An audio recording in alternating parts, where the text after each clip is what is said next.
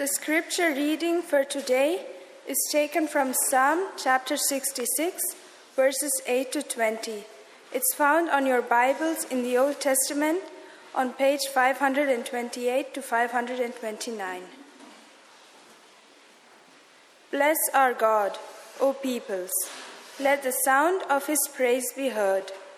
Who has kept us among the living, and has not let our feet slip? For you, O God, have tested us. You have tried us as silver is tried. You brought us into the net. You laid burdens on our backs. You let people ride over our heads. We went through fire and through water. Yet you have brought us out to a spacious place.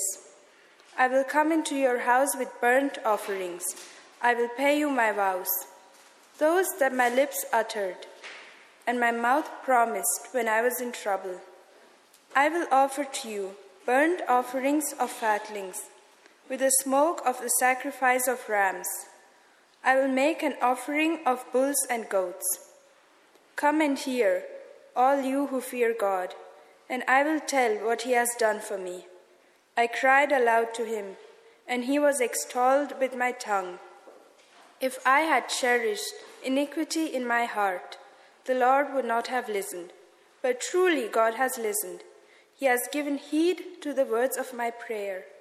Blessed be God, because he has not rejected my prayer or removed his steadfast love from me. This is the word of the Lord.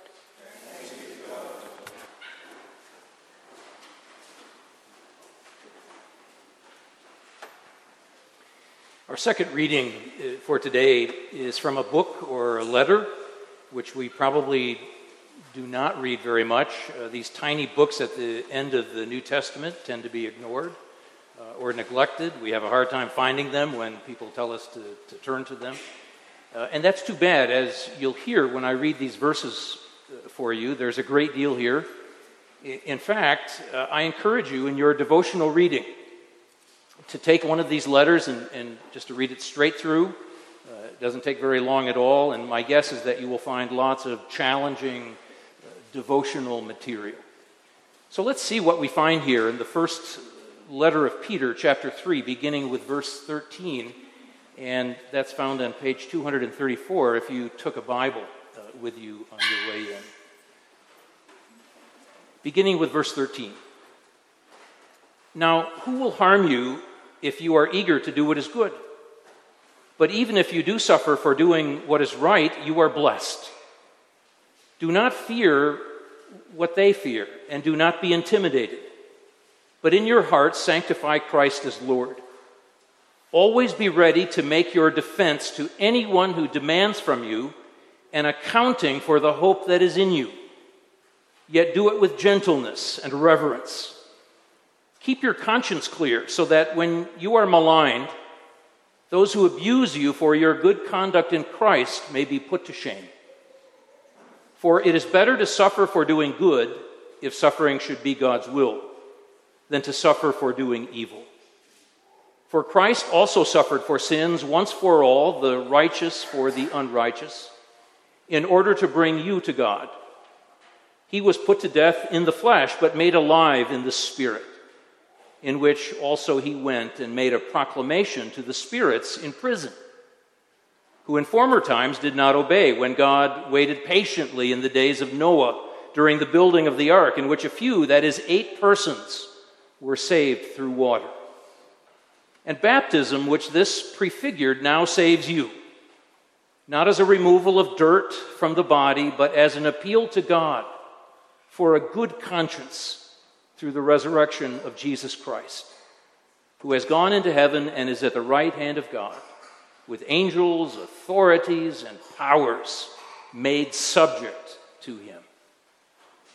This too is the word of the Lord. Thanks be to God. Dear friends of Jesus Christ, I want to talk with you for a little while today about defending the faith, what Peter calls here making a defense, and what is often referred to in Christian circles as apologetics. That reading, which you just heard from the first letter of Peter, is a famous one, quite a famous one. There are actually several good sermons in that text, several topics which would be fun and interesting to explore this morning. In fact, it's possible that questions occurred to you as I made my way through the reading. But rather than doing a bad job with several topics today, I'm going to try to do a good job with just one of them. And that topic is defending the faith.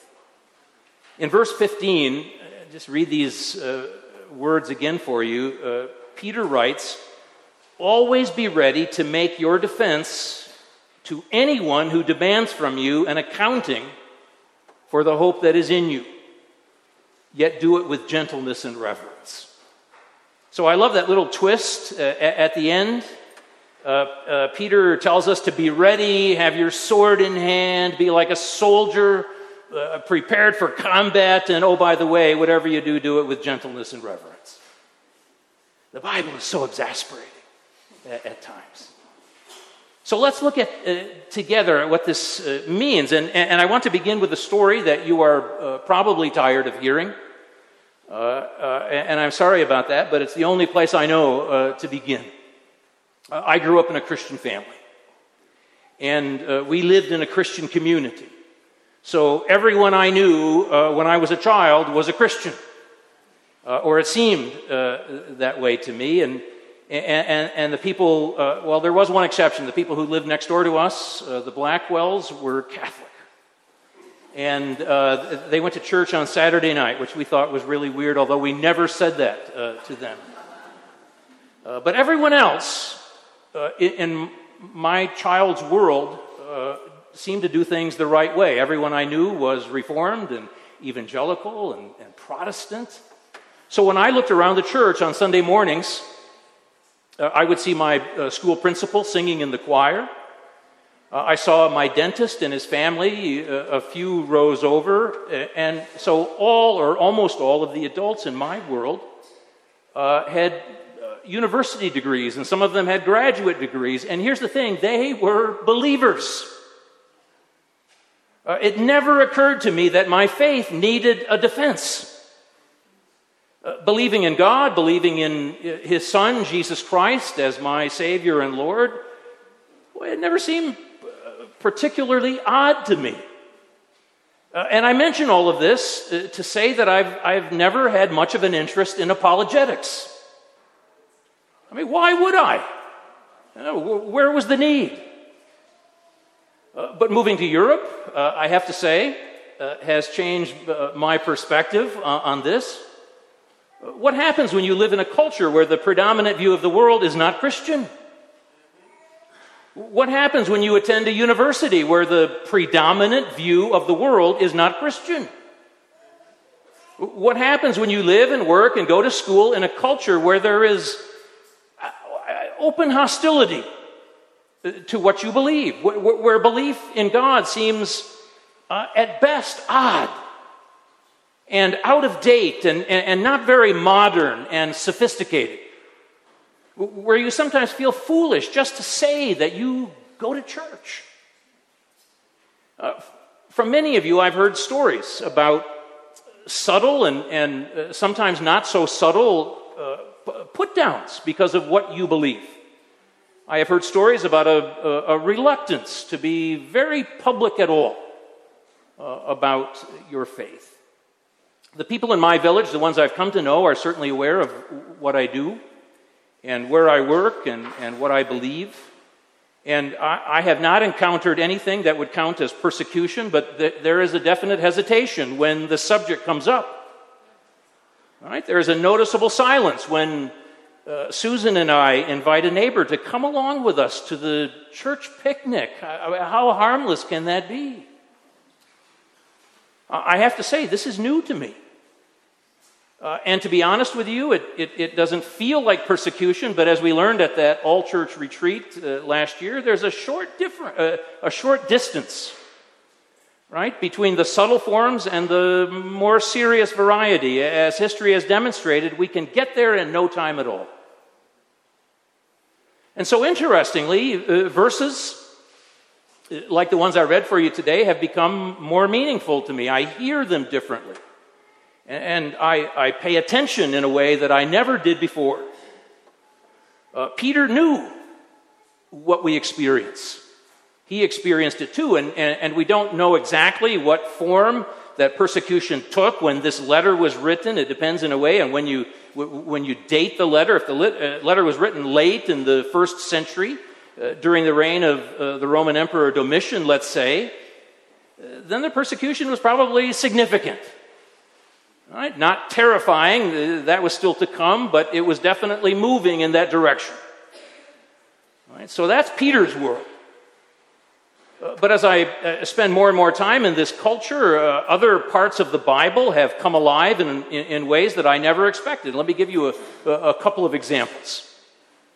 Luke tells us in the very first verses of his gospel that his writing is based on careful historical research. So he tells us right at the beginning that he's going to present an accurate record of the origins of Christianity. He's not writing history. He's writing a defense of the faith. Right? These words, he tells us at the very beginning, are meant to persuade. You know, we sometimes think that the gospel writers were writing brief histories of Jesus' life, and in a sense they were, but they had a far bigger concern. Right? That they were making a case for something. Right? They were arguing a point of view, and by the time you finished reading their account, they wanted you to say yes or no. Right? To accept the truth of what they wrote or to walk away. In the second volume of what is really a 2-volume work known as Acts of the Apostles, Luke tells the classic story of apologetics, namely the Apostle Paul's address on Mars Hill in the ancient city of Athens. This is chapter 17. I mean, do you remember this story? I'm sure it will seem familiar to you. Paul's first words here are just remarkable. They are so skillful. He is engaging his hearers on their terms. He says, Athenians, I see how extremely religious you are in every way. You have to smile as you read that, but he said it. For as I went through the city and looked carefully at the objects of your worship, I found among them an altar with this inscription, to an unknown God. What therefore you worship as unknown, this I proclaim to you. Now, you and I are not going to debate the leading philosophers of the day as Paul did, or at least most of us are not going to do that. But we have here, in these words, a guide. A guide about how to speak with our friends and our co-workers. Right? These are not debating tips. This is a model of how to do it. The story in Acts tells us that Paul was actually quite disturbed when he first walked along the streets in the city of Athens. His first reaction was to be appalled. He had never seen so many items, and it bothered him. At his core, he was a monotheist. But in his presentation, as you heard, he was calm and rational. He took something from their world and used that as his starting point. In other words, he found common ground with his listeners. And then he made Christianity seem to fit with what they believed to be true. And he didn't speak down to them. On the contrary, I would say he was respectful and engaging. But the point you see is this. He did it. He spoke. He accepted the challenge, knowing that some in the crowd would laugh, as the end of the story confirms. And I mean, some of them were openly contemptuous, as he probably knew they would be. Anyway, for years, Paul's address on the Areopagus to a non-Jewish audience has been the paradigm or the model for apologetics. This is how you do it. But Luke is not alone. Anyone who reads John's gospel can see the same principle at work. To any Gentile or Hellenistic reader, the term logos would have conjured up Platonic or Stoic notions of the universal reason, capital R, that was believed to govern the cosmos and was thought to operate in the rational mind of every human being. Sorry for the Greek philosophy lesson. But what John was doing was precisely what Paul did. He was finding common ground, a language that his readers could understand. And then this is interesting, he subtly changed it or modified it. He said that this Logos was personal. It's no abstract idea, he said. In fact, it's God's Son, and it has taken on human flesh. Well, that was a completely new way of thinking about God and God's relationship to human beings. And here's the point. It was intentional. As he sat down to write his gospel, he was thinking, how can I put this so that my audience, who are Greek speakers, how can I put it so that they will understand and be willing to listen to me? I don't think I realized until these last few years how pervasive this theme is in the New Testament. When a topic is mentioned once in the Bible, of course I pay attention, but when something like apologetics becomes a theme, and when you see it on every page, it demands more of a response. This is really important. The Greek word that Peter uses here, apologia, which, by the way, gives us our English word apology, apologia occurs 17 times in the New Testament as both a noun and a verb. And I think it's interesting that the word in its original use had a legal connotation. And apologia is what you would give if somebody accused you of a crime. You would have your opportunity to defend yourself or to give your response to the charges that were made against you. And so early Christians took this word and because they felt as though they had to provide a defense, they expanded its meaning. And apologetics, in the modern sense, is what you do when you explain or defend your faith in Jesus Christ as Lord and Savior. It's your testimony. It's your legal defense in the face of the charges that have been made against you. Down through the centuries, there have been a lot of apologists for the faith. Every time the church was under attack, every time the faith needed a defense, men and women of extraordinary intellectual substance would provide an explanation or a well-thought-out defense. And over the centuries, these people have served the church well. One apologist I want to mention this morning, among many, was Francis Schaeffer. And I mention him because many people in this congregation know him. Some of you knew him personally. Francis Schaeffer was an American evangelical Christian like me. He was a Presbyterian pastor, and he's best remembered for starting a Christian community in Switzerland called Le Brie, where young people, young adults from all over the world, and this was in the 1960s and early 1970s, could come and talk about the faith in a setting that was a lot like Mars Hill. Right? Schaeffer was not a scholar, at least not in the academic sense, but he was well trained. And he had a gift for engaging the questions of young adults who were searching for answers.